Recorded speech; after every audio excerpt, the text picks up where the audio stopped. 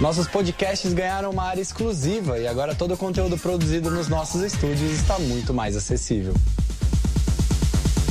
São mais de 25 podcasts sobre notícias, esporte e entretenimento, além dos clássicos da nossa programação como os Pingos nos Is e o 3 em 1.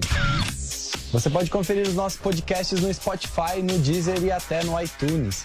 Ou visite o nosso site, jp.com.br/podcasts. Emissoras brasileiras do Grupo Jovem Pan. Rádio Pan-Americana S.A. Jovem Pan São Paulo. AM ZYK 521, 620 kHz. FM 100,9 MHz. Jovem Pan News Brasília, ZYH 709, 750 kHz. Jovem Pan News São José do Rio Preto, ZYK 664, 900 kHz. E mais de 100 afiliadas em todo o Brasil. Você também pode assistir a Jovem Pan pelo Panflix, disponível na loja de aplicativos do seu smartphone ou tablet. Acesse jovempan.com.br. Jovem Pan, a rádio que virou TV.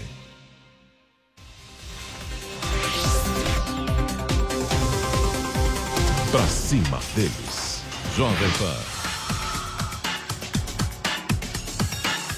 Olá, muito boa tarde, seja bem-vindo, você ouvinte, você espectador da Jovem Pan. Já estamos no ar, começando aqui mais uma edição do Pra Cima Deles. Você sabe, toda sexta-feira, nosso resumo, passamos a limpo aqui tudo que aconteceu de mais importante na política brasileira. Estaremos juntos até às 5 horas da tarde. Você vai nos acompanhando pelo rádio ou pela internet. Estamos no ar aí nas redes Jovem Pan News, Jovem Pan FM e também com imagens. Você vai nos assistindo nas nossas páginas, nas redes sociais, no YouTube, no canal Jovem Pan News, no nosso aplicativo Panflix. Já estamos no ar por lá também. Se você não baixou, baixe aí no seu celular o Panflix, o novo aplicativo da Jovem Pan.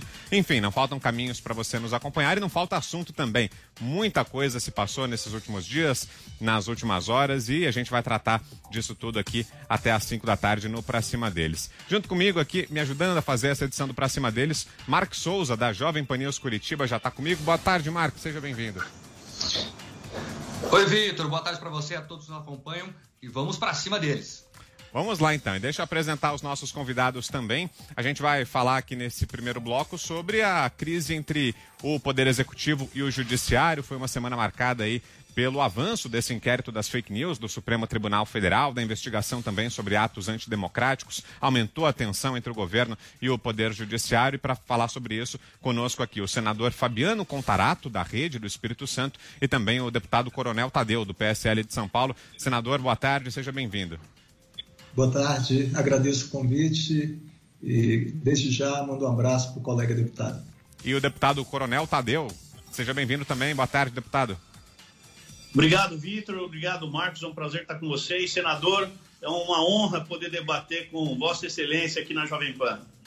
Vamos lá então, deputado, queria começar falando com o senhor, a avaliação do senhor em relação aos episódios aí dos últimos dias e especialmente sobre a prisão que nós tivemos ontem do ex-assessor de Flávio Bolsonaro, Fabrício Queiroz, policial militar aposentado, que é apontado aí como operador do esquema de rachadinha que, segundo o Ministério Público, vigorava no gabinete do Flávio Bolsonaro quando ele ainda era deputado estadual no Rio de Janeiro. Hoje ele é senador. Fabrício Queiroz foi preso ontem. Qual a avaliação do senhor sobre isso? E isso, de alguma maneira, por ser uma investigação que atinge o filho do presidente da República, atinge também o presidente? Atinge o governo ou não? São coisas separadas, deputado? Não, são coisas separadas, Vitor. O Fabrício, ele tem aí a sua atuação, a gente não sabe exatamente qual é, porque as investigações estão em curso, e sabemos que ele trabalhou no gabinete do Flávio Bolsonaro e também tinha lá certa proximidade com, na época, o então deputado Jair Bolsonaro, hoje o nosso presidente da República.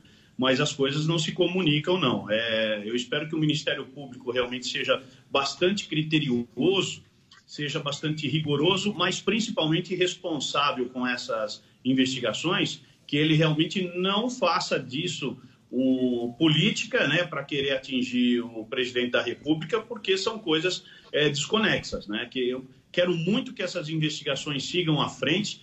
Tem muita informação errada sendo veiculada por aí, com o intuito real mesmo, notório, claro, transparente, límpido, de querer atingir o presidente da República, né? E isso seria uma irresponsabilidade muito grande, seria um desvio não correto se alguma coisa acontecer. Se esse processo for desvirtuado em determinado momento com os fins políticos, aí você realmente acaba deixando uma situação completamente difícil.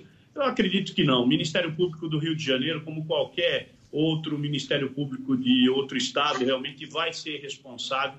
Eles têm uma função muito importante para a sociedade hoje e a gente não pode negar isso. Eles são fundamentais para que se descubra atos de corrupção ou qualquer outro ato ilegal pelo Brasil todo, principalmente nesse período de pandemia. Eu tenho visto vários Ministérios Públicos dos estados atuando realmente com bastante rigor, e é isso que eu espero do Ministério Público do Rio de Janeiro, que realmente ele seja muito imparcial mesmo, porque eu nem sei se é verdadeiro ou não tive tempo de checar, porque eu estou no interior do estado de São Paulo, mas eu recebi pelas redes sociais que não é somente o senador Flávio Bolsonaro que é citado, não. Tem lá uma relação enorme de deputados estaduais, lá teoricamente, aí, com movimentações suspeitas que foram detectadas, e no topo da lista figura o atual presidente da Assembleia Legislativa, que é do Partido dos Trabalhadores.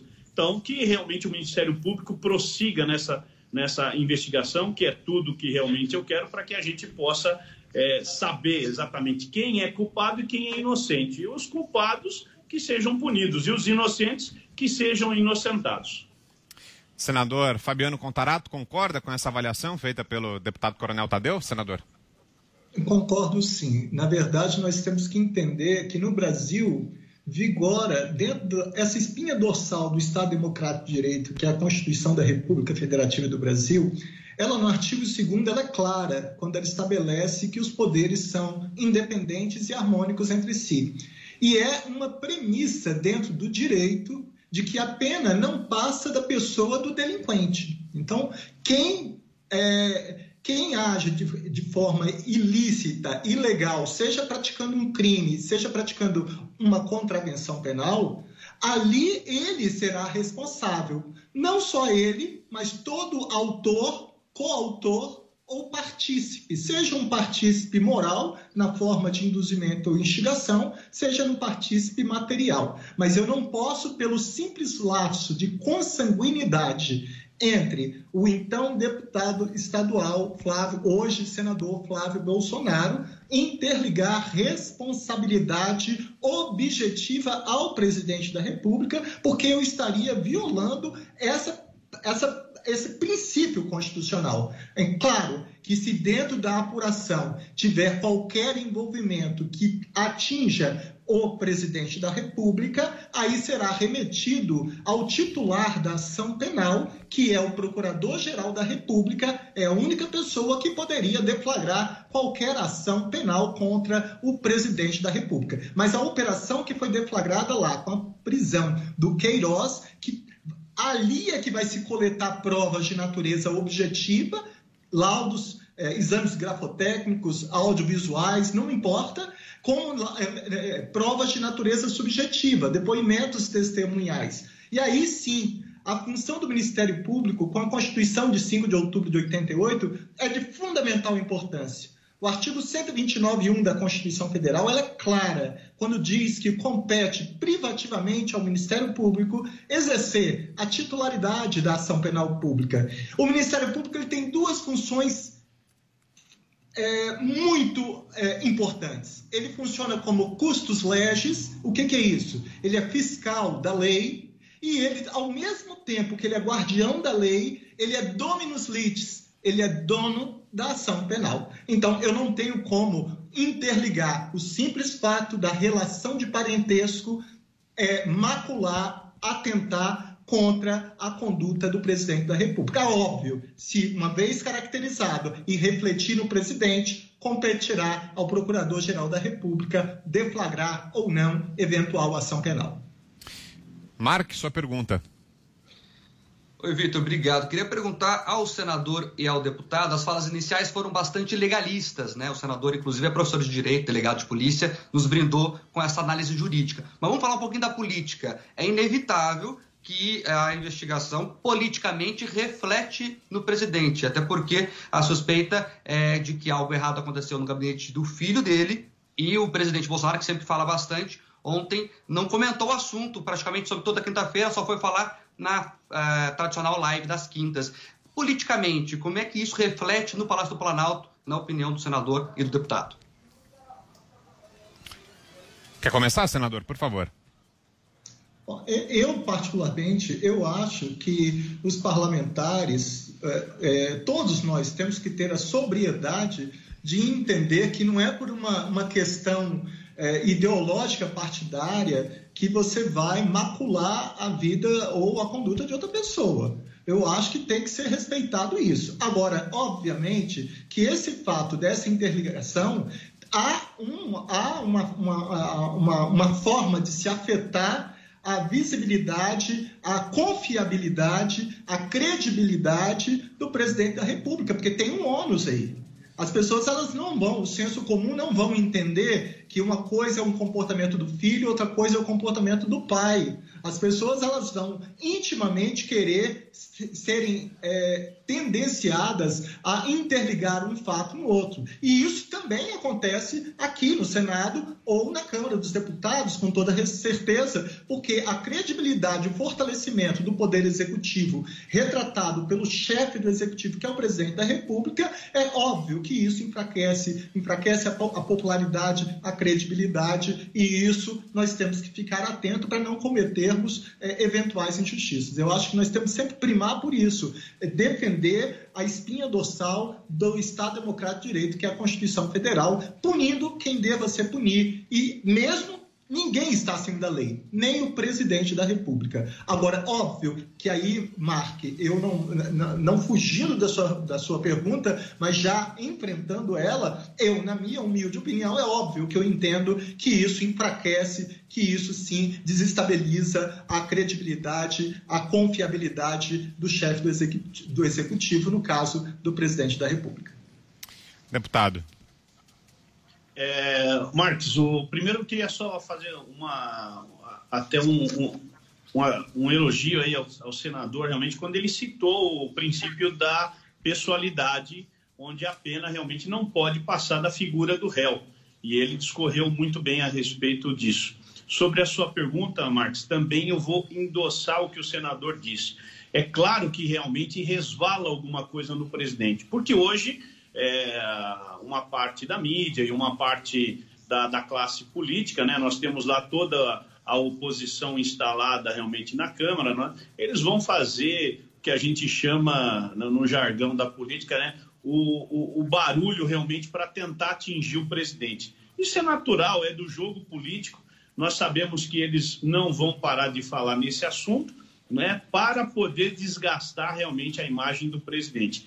O que nos preocupa em relação a um ambiente político é que nem a Câmara dos Deputados e nem o Senado parem os seus trabalhos, né, ou façam ter atitudes contrárias ao governo e querer influenciar as pautas por esse motivo. Uma coisa não tem nada a ver com a outra. Nós precisamos realmente estar focados nos trabalhos legislativos, tanto o Senado como a Câmara, sem querer misturar essa sintonia. Temos um problema muito maior a ser resolvido, que é essa questão da pandemia, que nós estamos envolvidos nessa guerra contra o vírus, né? Precisamos ser responsáveis nesse trabalho e focar todas as votações no sentido de ajudar a sociedade, ajudar o país, não só combater a pandemia, como também aliviar o impacto econômico que nós vamos ter. Isso sim é importante nesse momento. Portanto, se tanto os deputados como os senadores tiverem atitudes responsáveis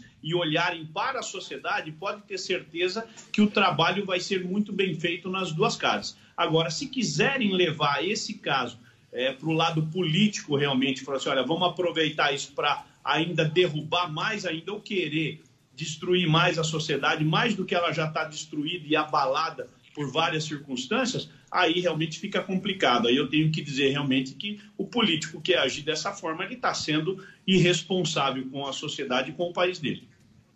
Agora, queria a opinião dos senhores também sobre o inquérito aí que corre no Supremo Tribunal Federal, que investiga os atos considerados pelo Supremo antidemocráticos. Nessa semana a gente teve aí a prisão de uma ativista responsável por um desses movimentos, que é acusado de atos antidemocráticos, que é a Sara Giromini, que é conhecida como Sarah Winter, do grupo 300 do Brasil. Houve outros outros mandados de busca e apreensão também cumpridos essa semana, e todos eles contra grupos ligados à militância bolsonarista, a apoiadores do presidente Jair Bolsonaro. Queria a avaliação dos senhores a respeito disso. Começo com o senhor, deputado Coronel Tadeu.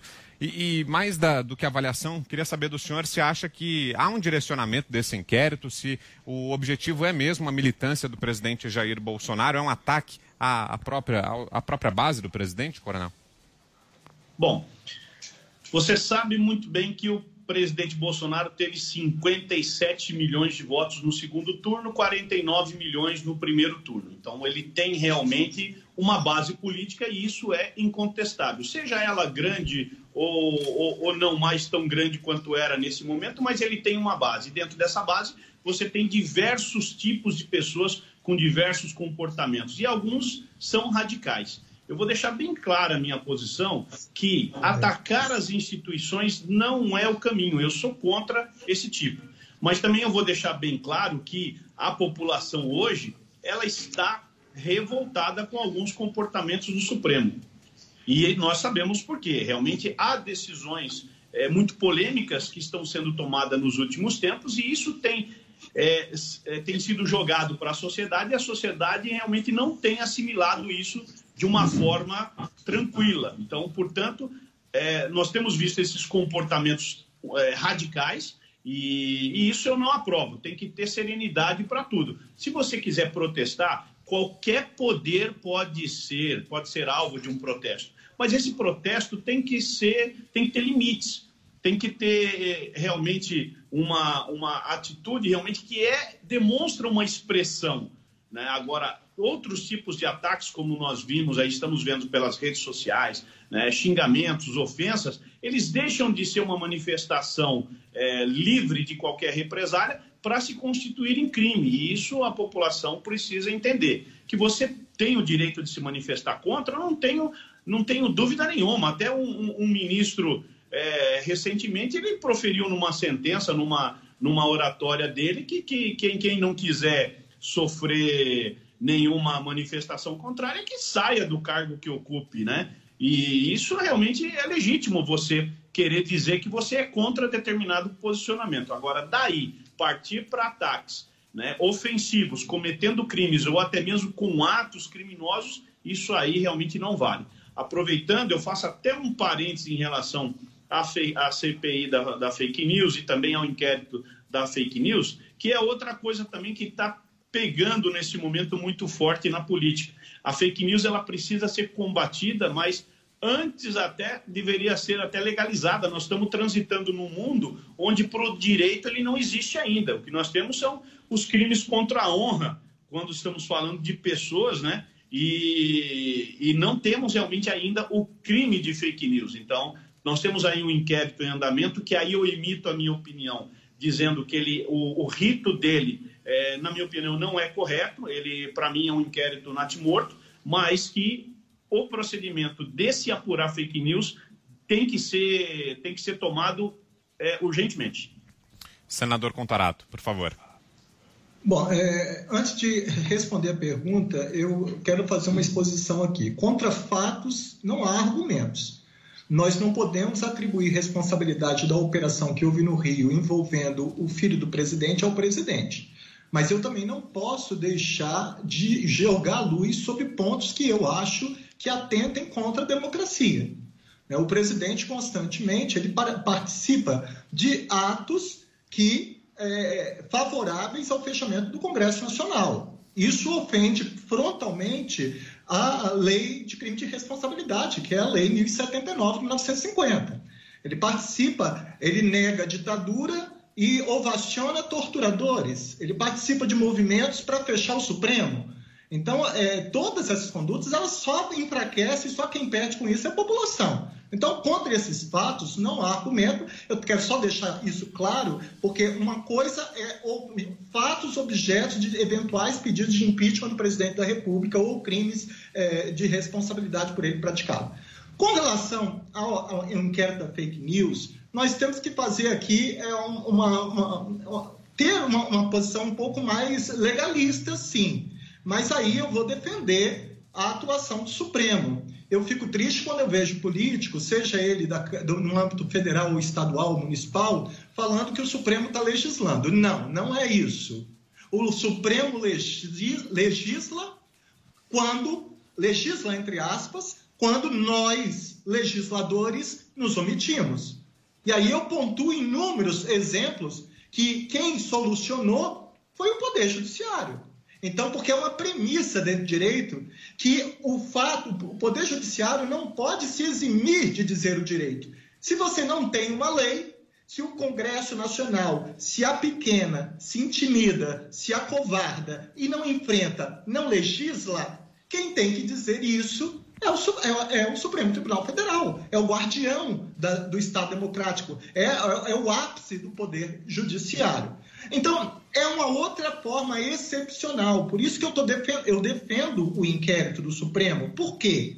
Porque eu fui delegado de polícia há 27 anos e muito se falava que o inquérito é uma peça meramente informativa, que o inquérito policial ele é prescindível, ou seja, ele não é imprescindível, ele é dispensável. O Ministério Público, com base em recorte de jornais, documentos que chegou à mão, independente de inquérito, ele poderia oferecer denúncia. Isso é muito comum, né? Isso é uma regra. A regra é que o artigo 129.1 da Constituição Federal põe como titular da ação penal o Ministério Público. Essa é a regra. Mas o artigo 43 do Regimento Interno do Supremo Tribunal Federal, ele é claro quando ele diz que ocorrendo infração penal na sede ou na dependência, o presidente instaurará o inquérito. Então, veja que essa é uma forma excepcional de se instaurar um inquérito. Então, ou o presidente do Supremo, ali ocorrendo um crime, ele mesmo instaura ou ele designa um ministro. Foi como ele designou o ministro Alexandre de Moraes. Agora você vai falar o seguinte, mas o crime foi ali acontecido no Supremo? Óbvio, o crime de ameaça, por exemplo, que está no artigo 147, ameaçar alguém por palavra, gesto, escrito, ou qualquer outro meio simbólico de causar mal injusto e grave, que está lá nesse artigo 147 do Código Penal, o momento consumativo é quando a vítima toma conhecimento. Então, se o ministro do Supremo, trabalhando, ele toma conhecimento de uma ameaça que chegou à pessoa dele, é óbvio que o momento consumativo do crime é ali, é naquele local, logo, competente, sim, o Supremo para instaurar o inquérito. E uma vez coletadas as provas, assegurando contraditória e ampla defesa no momento oportuno, porque o inquérito policial, ele no Brasil, ele vem do sistema inquisitorial, em que todas as funções de coletar provas, o que se busca ali é a verdade dos fatos. Então, a verdade é você trazer provas que vai ser favorável ao investigado, vai ser contrária a ele e, ao final, você remete ao titular da ação penal, ao dono da ação penal, a pessoa que tem competência para oferecer uma ação penal, uma denúncia por crime ou contravenção praticado, que seria o Ministério Público, conforme determina o artigo 129.1 da Constituição Federal. Então, com base nesse artigo 43 do Regimento Interno, que diz que ocorrendo a infração penal ali, o presidente tomando conhecimento, ele pode. Paralelamente, é o que no dia a dia da polícia, por exemplo, o estado flagrancial para qualquer crime acontece, tem um rito processual. Mas quando eu era delegado, se alguém praticava um crime contra mim, ou em desfavor da minha pessoa, ou em razão da minha função, o rito mudava. Porque o próprio Código de Processo Penal, no artigo 307, ele estabelece ritos diferentes. Então, esse rito do Supremo instaurar o inquérito, ele é lícito, ele é permitido por uma forma excepcional prevista no artigo 43 do Regimento do Supremo Tribunal Federal. Estamos ouvindo aqui o senador Fabiano Contarato e também o deputado Coronel Tadeu falando aí sobre a crise política. Mais uma pergunta, Mark Souza. Diga, Mark. Vamos lá, Vitor. Importante falar também sobre o Supremo. Ele está hoje no centro da discussão do debate público nacional. O senador falou sobre a questão do Supremo agir quando há a letargia do Legislativo. Já o deputado também questionou o Supremo, alegando que o inquérito é inconstitucional na visão dele, esse inquérito das fake news em especial. Agora, então, como resolver essa letargia do Legislativo? Eu começo pelo deputado. Deputado, as pessoas reclamam, quem questiona o inquérito reclama, que não há o que se fazer, quem se recorrer.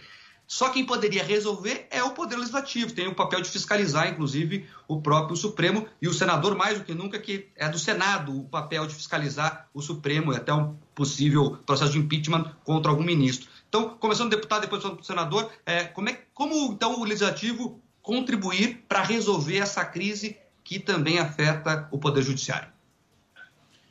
Olha, isso realmente não tem nada a ver com a Câmara dos Deputados, né? E às vezes a população fica confusa realmente de quem é essa missão, né?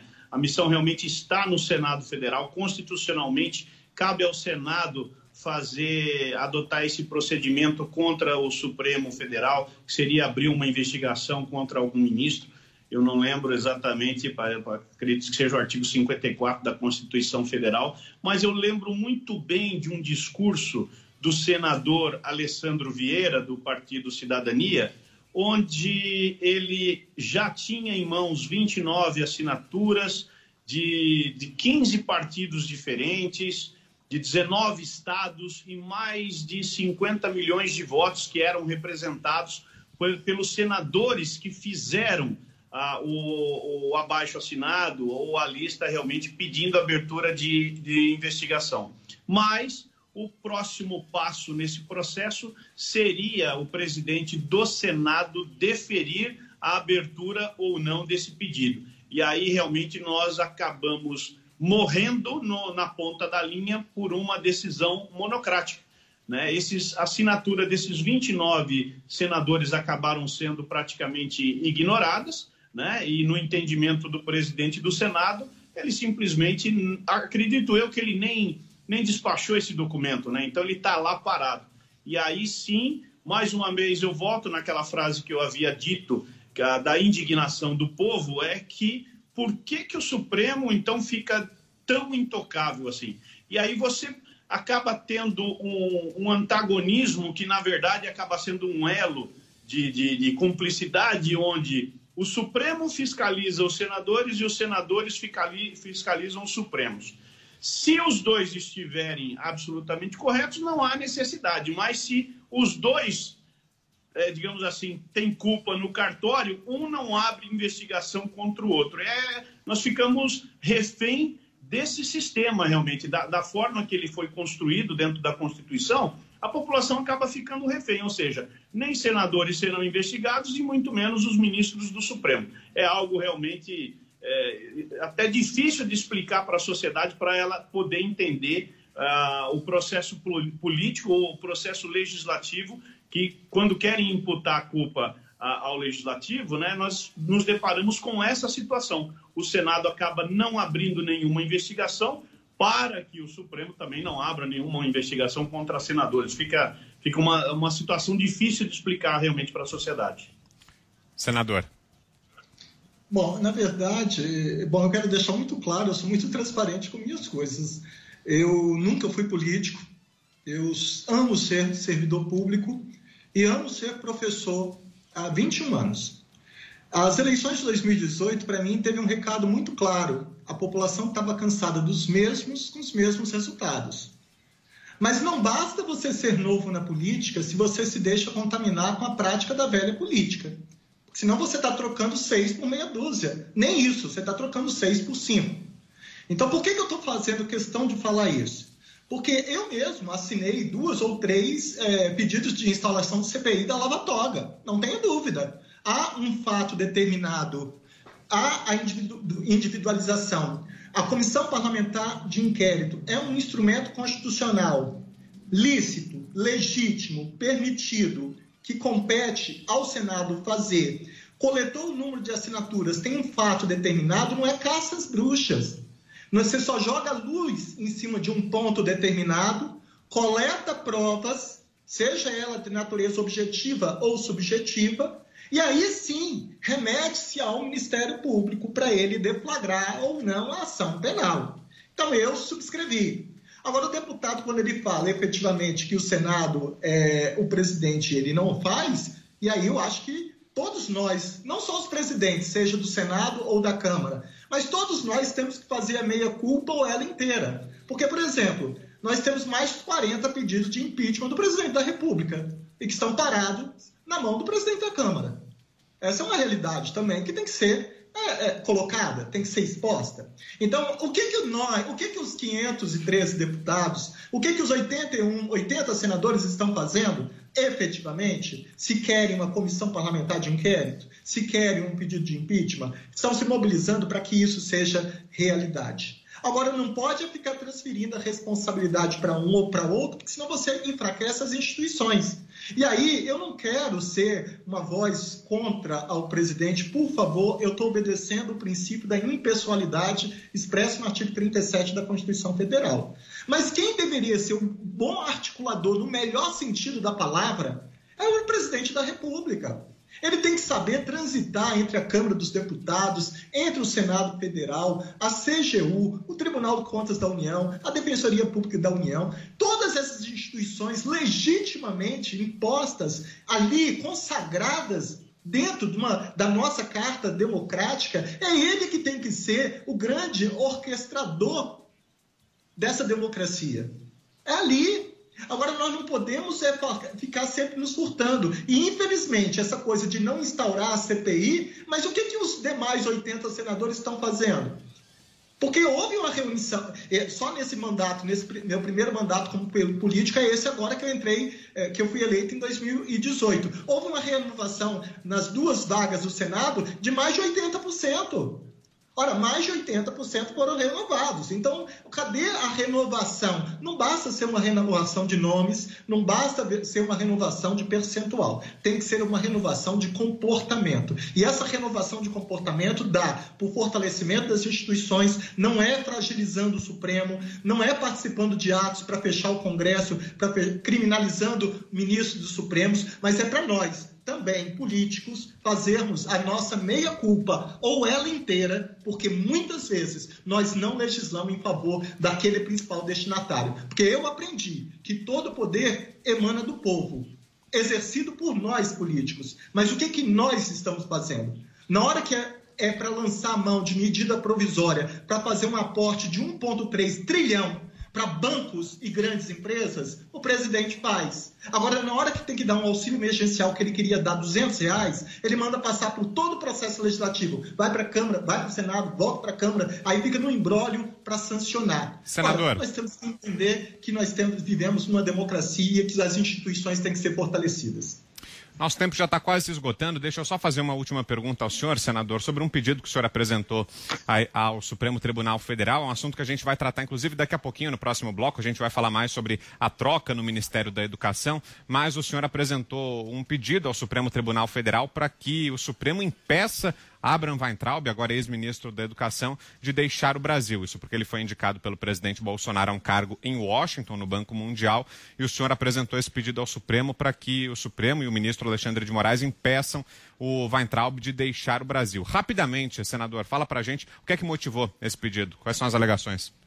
Bom, na verdade, o Código de Processo Penal, no artigo 282, ele estabelece como uma das medidas cautelares a busca e apreensão. Então, nós vimos um comportamento, e aí, mais uma vez, os fatos foram claros e falam por si só, naquela fatídica reunião ministerial, o ataque que foi feito do ministro do ministro da Educação aos ministros do Supremo Tribunal Federal, que eu tenho até vergonha de pronunciar a frase que teria sido dito por ele. Mas ele quanto mais nesse comportamento. Tanto é que quando ele saiu quando ele saiu do depoimento da Polícia Federal, que ele não quis prestar o depoimento, ele foi carregado e ainda continuava falando. Depois disso, continuou falando o que ele achava sobre o Supremo. Quer dizer, então, o comportamento dele é contumaz. O que eu não posso achar razoável é que eu fui usado pelo poder público só para agir com rigor da lei contra pobre, afrodescendente e semi-analfabeto. A lei é igual para todo mundo. O artigo 282, parágrafo 2º, é claro, para a garantia da ordem pública, para assegurar uma eventual execução da sentença penal condenatória, o juiz pode determinar a busca e apreensão. Então, por quê? Porque se esse fato, ele mesmo comemorando que vai sair o mais rápido possível do Brasil, mas ele não está na qualidade de testemunha. Ele está na qualidade... Tanto que o plenário do Supremo decidiu mantê-lo como investigado nesse inquérito. Então, ele não é testemunha, ele não presta depoimento, ele é sujeito, objeto de investigação, ele está sendo indiciado neste inquérito. Logo, o comportamento dele, quanto mais contra um poder constituído dentro do Estado Democrático, que é o Poder Judiciário, e seus familiares, seus membros, ele está atingindo não a pessoa física, mas ele está atingindo frontalmente a democracia brasileira. Okay. Então, eu fiz o que eu fiz na vida toda. A vida toda eu fiz busca e apreensão para pobre, porque não vou fazer nesse momento, já que eu aprendi que todos somos iguais perante a lei. Muito bem, esse é o senador Fabiano Contarato, da Rede do Espírito Santo. Obrigado pela entrevista, senador. Boa tarde. Obrigado, eu que agradeço. Um abraço, deputado. Um abraço, Mark. Que Deus nos abençoe. Obrigado e agradeço também ao deputado Coronel Tadeu. Obrigado pela entrevista. Deputado, boa tarde. Acho que travou a conexão com o deputado, mas fica aqui registrado o nosso agradecimento. Então, o Mark continua com a gente. Um rápido intervalo agora. Daqui a pouco voltamos com mais Pra Cima deles. Até já. Pra Cima deles. Jovem Pan. Quer ser uma pessoa bem informada? Eu tenho uma novidade para você. Agora você pode receber todo o conteúdo exclusivo da Jovem Pan diretamente na sua caixa de e-mail. Assine nossa nova newsletter e tenha acesso ao melhor conteúdo de política, economia, esportes e entretenimento diariamente às 10 horas da manhã, logo após o Jornal da Manhã. Para se inscrever é fácil. Acesse jp.com.br/cadastro e informe seu e-mail. Veja como é fácil ser uma pessoa bem informada. 3 em 1. 3 olhares sobre política, cultura, economia e comportamento. É enxergar um pouco do outro lado. Seria administrar melhor a sua língua. Um programa de notícias e discussão. 3 em 1. De segunda a sexta, às 5 da tarde.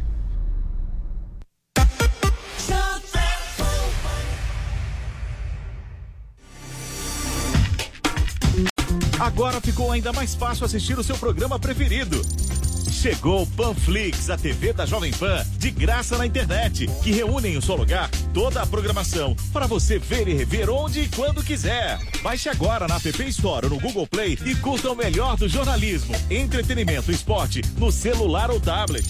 Panflix, assista onde estiver, na hora que quiser. A Jovem Pan está com você em todos os lugares e em todos os momentos. De manhã, informação e opinião na medida, para começar o dia do jeito certo. Bom dia, ouvinte da Jovem Pan. A partir de agora, manchetes do Jornal da Manhã. No começo da tarde, a equipe de esportes da Jovem Pan entra em campo com você. Olá, estamos juntos mais uma vez para mais uma edição do nosso Esporte. Para analisar os lances polêmicos e discutir à vontade. Não é porque o mundo aplaude que o cara tem razão em tudo, Flávio. Ao longo do dia, nossos repórteres não deixam escapar nada. O ministro da Educação é contra os principais assuntos. A notícia de última hora. A gasolina vai voltar a subir. E aquilo que mexe com a sua rotina. As fortes chuvas que atingiram tudo passa pelo microfone da Jovem Pan. Viu só? A Jovem Pan está com você o tempo todo, em som e imagem. Acesse jovempan.com.br, baixe o aplicativo da Pan e se inscreva nos nossos canais no YouTube. Jovem Pan. A audiência do nosso site não para de crescer e agora tem mais uma novidade por lá.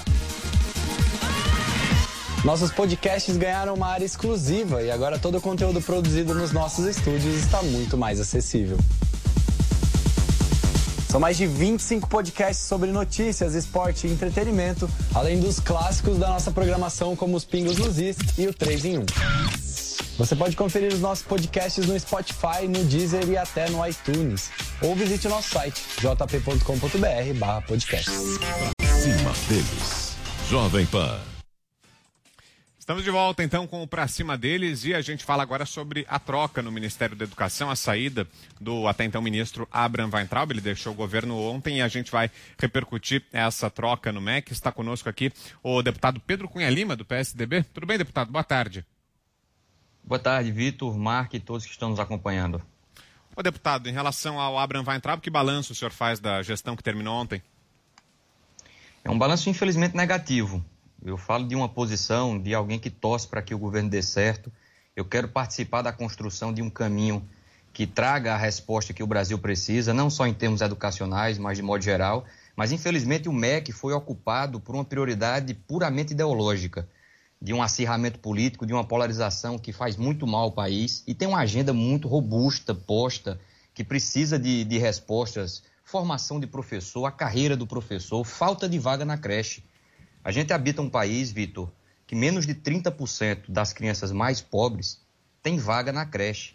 Então são esses os temas que o ministro da Educação precisa se ocupar e comunicar para a sociedade. Várias trocas, Weintraub já é o segundo ministro, então a gente já está falando de um terceiro nome que vai chegar, troca na Secretaria de Educação Básica, troca na Secretaria de Ensino Superior, troca no FNDE.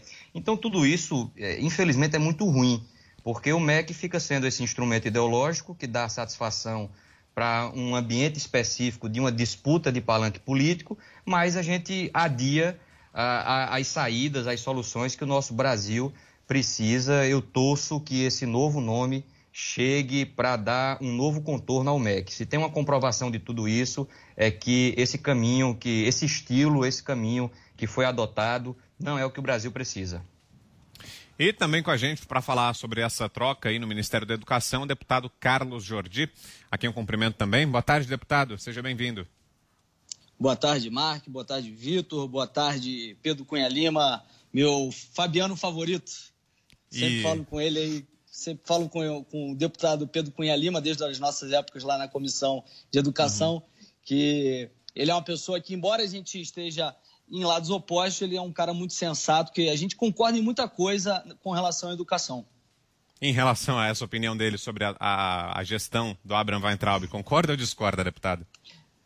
Nesse ponto eu tenho que discordar. Eu acho que o ministro Weintraub, ele deixa um bom legado, ele realmente teve muita capacidade técnica.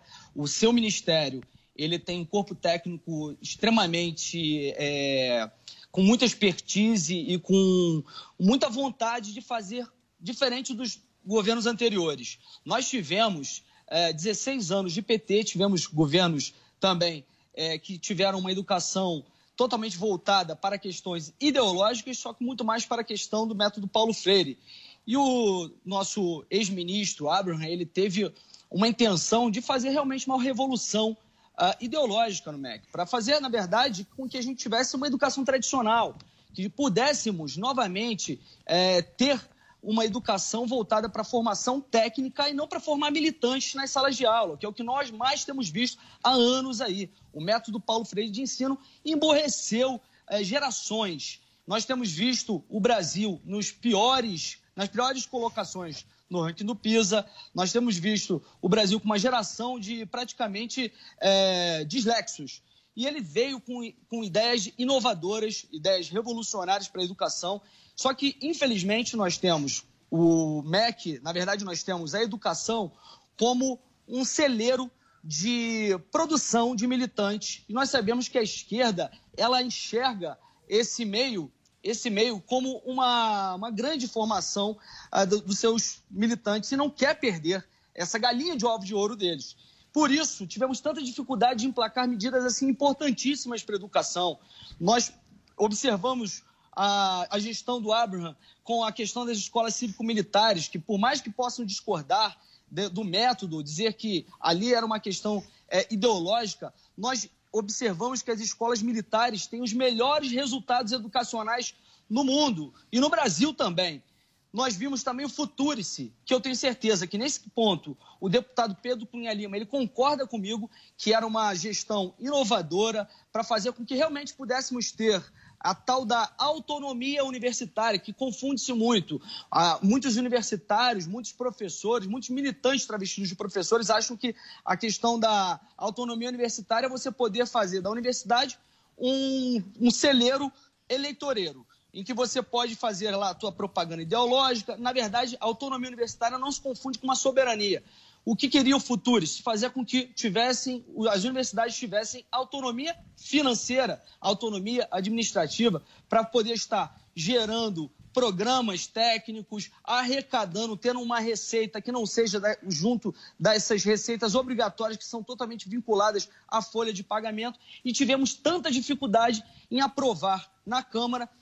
Cito também aqui a MP da carteira estudantil, que tiraria o monopólio da Uni para fazer com que alunos pudessem ter um acesso a esse tipo de carteirinha, que dando descontos, e que seria uma desburocratização, uma ação inovadora no Brasil, e que também o senhor Rodrigo Maia permitiu que caducasse essa MP. Então, o ministro Weintraub, como eu disse, ele tinha ótimas intenções, ele teve uma postura enérgica, que é necessária. Como eu disse, a educação é uma área em que está totalmente aparelhada ideologicamente e que não é fácil você lidar com isso. Com militantes que acham que a educação pertence à esquerda, que acham que a educação somente serve para o pensamento socialista e todo o capitalismo deve ser criticado, o conservadorismo deve ser criticado. E quando ele faz um enfrentamento a essas práticas, é óbvio que ele vai sofrer uma rejeição da forma que sofreu.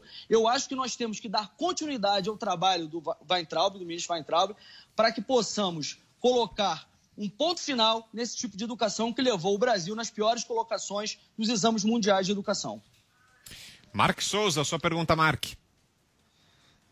Pois não, Vitor. Queria perguntar aos deputados, já falando um pouquinho do futuro, né? O deputado Cássio falou muito da questão ideológica, que o MEC teria virado um ringue de guerra. Já o deputado Jordi elogiou bastante, inclusive porque, é importante lembrar, na campanha eleitoral fez parte do debate essa questão ideológica na sala de aula. Um dos assuntos foi o kit gay. As pessoas podem gostar ou não, mas foi um dos temas abordados na campanha e o Bolsonaro conseguiu convencer boa parte do eleitorado discutindo isso. Pois bem, já está se citando o nome na imprensa do Carlos Nadalim, que é, inclusive, também ligado à ala mais ideológica do governo. Inclusive, também estudou com o filósofo Olavo de Carvalho. Então, não deve mudar muito a questão ideológica. Então, queria perguntar aos dois, qual a visão do futuro do MEC? Como equalizar a questão ideológica com a questão também de tocar a máquina pública com serenidade?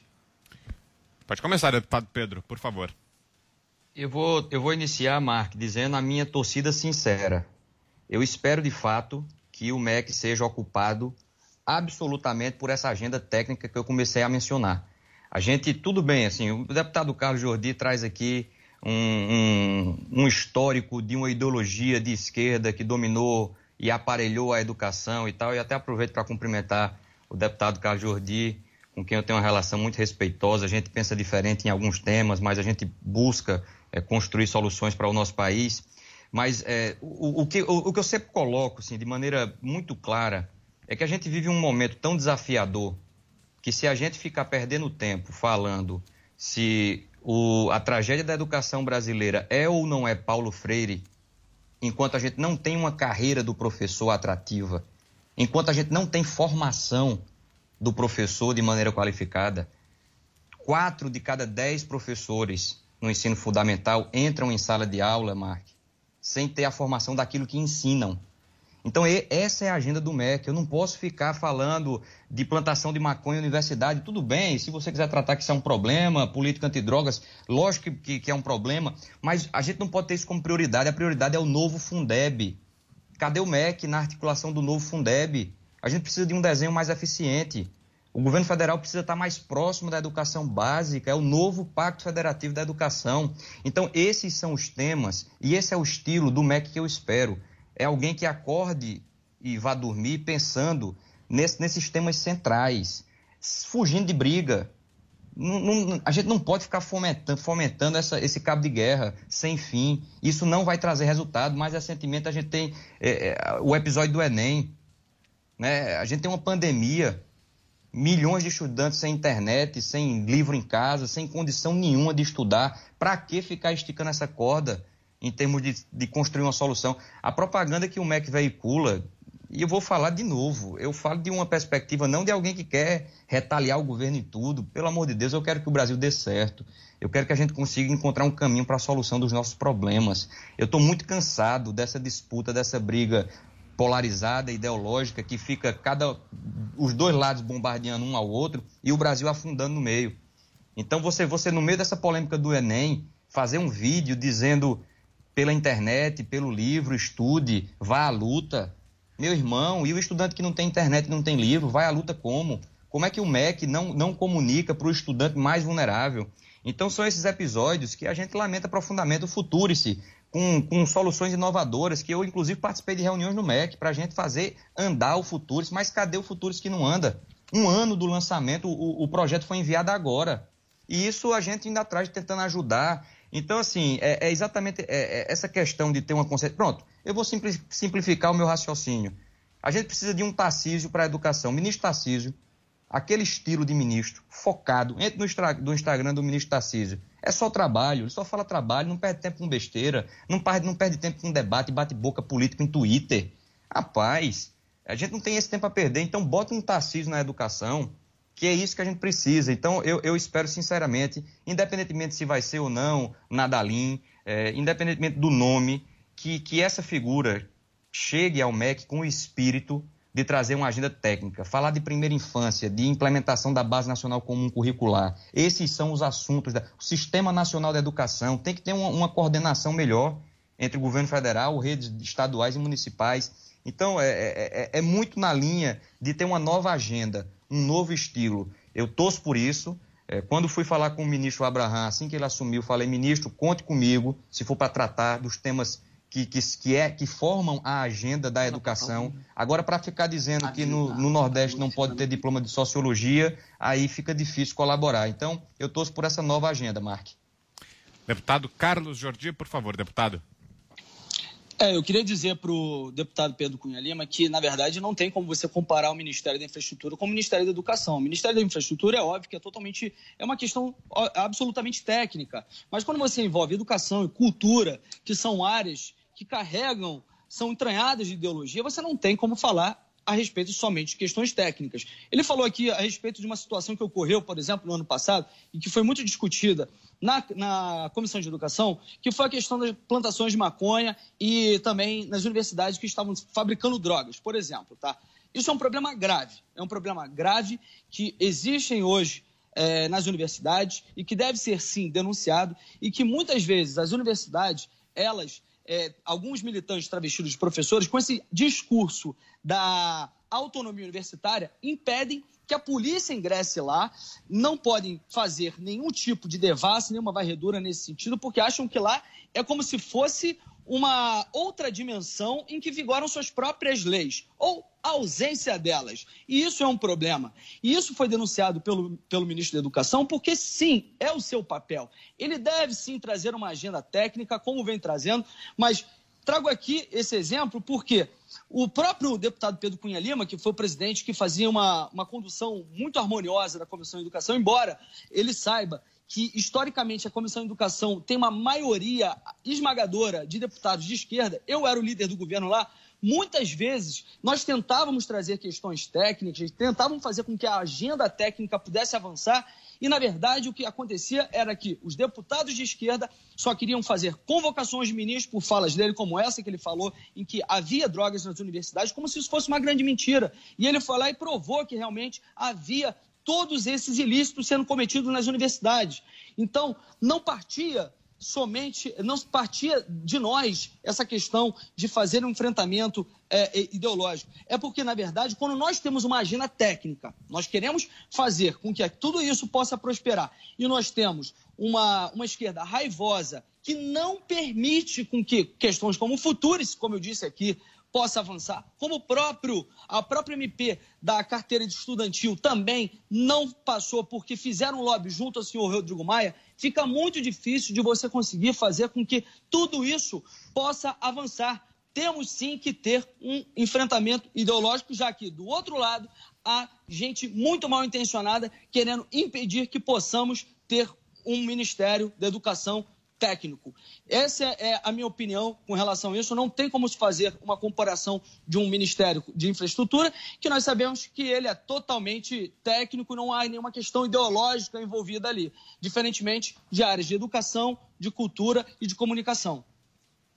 Vou fazer uma última pergunta aqui, pedindo que os senhores sejam bem breves na resposta. A gente já está caminhando para o final, quase estourando o relógio aqui.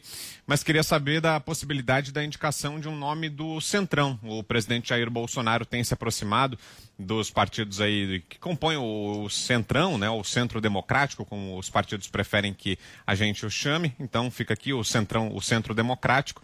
E é possível que o Ministério da Educação acabe indo parar também nas mãos do Centro Democrático, desse bloco. Como é que os senhores avaliam essa possibilidade? Começo com o senhor, deputado Carlos Jordi, reforçando o pedido rapidamente, para a gente fechar. Um minutinho. Olha, eu não creio que o presidente vai tomar uma decisão nesse sentido, não. Eu acho que o presidente é um grande democrata, ele tem tentado fazer tudo com a Constituição, sem querer fazer grandes enfrentamentos. Já demonstrou isso, que embora o STF venha tomando medidas extremamente antidemocráticas, inconstitucionais, como o inquérito da censura, vulgo fake news, que não tem respaldo jurídico, e ele, mesmo assim, tem tentado diminuir esse tensionamento, e a própria saída do Weintraub foi um sinal de que não quer esse enfrentamento, quer diminuir um pouco a tensão, mas ceder para o Centrão esse importante ministério, que é importante sim ter alguém ideológico, porque nossa campanha, nós sempre dissemos que de todas as reformas econômicas, administrativas, reforma da Previdência, que são extremamente importantes, tão importantes quanto são a reforma dos costumes, que aí está inserida a questão da educação, uma reforma educacional, e colocar com o Centrão pode ser prejudicial a esse nosso intento. Temos que continuar o trabalho de Weintraub. Certo. Deputado Pedro, para fechar. É um risco e a gente espera que isso não aconteça. Como falei, menos de 2 anos de governo já será o 3º ministro e eu vou insistir no argumento de que é importante que venha alguém no perfil do ministro Tarcísio, quando faça essa comparação, é para que seja alguém que cuide dessa agenda de maneira objetiva e não fique querendo gravar vídeo com guarda-chuva ou querendo entrar em meme de rede social ou querendo dar uma resposta para acirrar ainda mais o debate nos argumentos ideológicos e tal. A gente precisa de alguém que tenha capacidade de gestão, que tenha um planejamento bem montado, que compreenda a agenda educacional, que Paulo Freire não é uma prioridade, a prioridade é formar bem um professor, abrir uma vaga na creche, ter uma carreira do professor atrativa, cuidar de um desenho eficiente do novo Fundeb. Essa é a nossa agenda e a gente espera que uma pressão de país que já começa a ficar cansada desse espetáculo puramente ideológico, que não é o que o Brasil precisa, que a gente espera que essa pressão faça com que a escolha do presidente seja um nome que compreenda melhor essa agenda e ir para a mão do Centrão, que é um risco que a gente acompanha que cresce, seria algo muito ruim para o Brasil. Agradeço aqui então aos deputados Carlos Jordi, do PSL. Obrigado, deputado, pela entrevista. Boa tarde. Eu que agradeço a oportunidade. Obrigado. E também ao deputado Pedro Cunha Lima, do PSDB, o presidente da Comissão de Educação da Câmara. Obrigado pela entrevista. Boa tarde, deputado. Eu agradeço, Vitor, Marco, um abração, Carlos Jordi, um abraço a todos que nos acompanharam. Me despeço também aqui do Marco Souza, meu colega da Jovem Pan News Curitiba. Obrigado, Marco. Boa tarde para você. Bom final de semana por aí. Valeu, Vitor. Até a próxima. Valeu. Obrigado a você que nos acompanhou, pela sua audiência, pelo carinho da sua companhia. Sexta-feira que vem tem mais, a partir das 4 da tarde, mais uma edição do Pra Cima deles. Bom final de semana, até mais.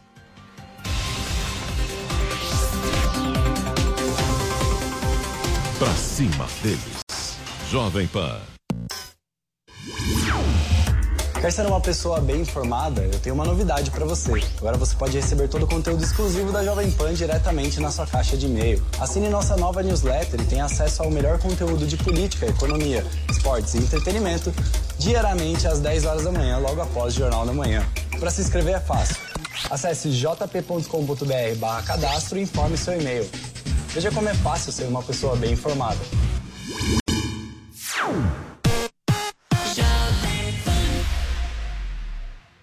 time de comentaristas da Jovem Pan é imbatível. Todos os dias, no rádio e na internet. A melhor análise com a visão plural dos fatos e a independência que é tradição da Jovem Pan. Ninguém mais está preocupado com o fato do troço ser ilegal. Então tá ficando até um pouco engraçado. Pra isso aí, mas eu me espanto. Reitero, nunca fez nenhum tipo de gesto autoritário ou ditatorial? Sim, para investigar aqueles que estão nos investigando. Mas ainda tem muito abuso por aí. É exatamente o que ele disse na reunião, nada. Isso é um absurdo, são hienas que se aproveitam do momento de fragilidade assim. Os principais fatos da política e da economia analisados por quem entende do assunto e respeita a sua inteligência. Jovem Pan, a rádio que virou TV. A audiência do nosso site não para de crescer e agora tem mais uma novidade por lá. Nossos podcasts ganharam uma área exclusiva e agora todo o conteúdo produzido nos nossos estúdios está muito mais acessível. São mais de 25 podcasts sobre notícias, esporte e entretenimento, além dos clássicos da nossa programação como os Pingos nos Is e o 3 em 1. Você pode conferir os nossos podcasts no Spotify, no Deezer e até no iTunes. Ou visite o nosso site, jp.com.br/podcasts.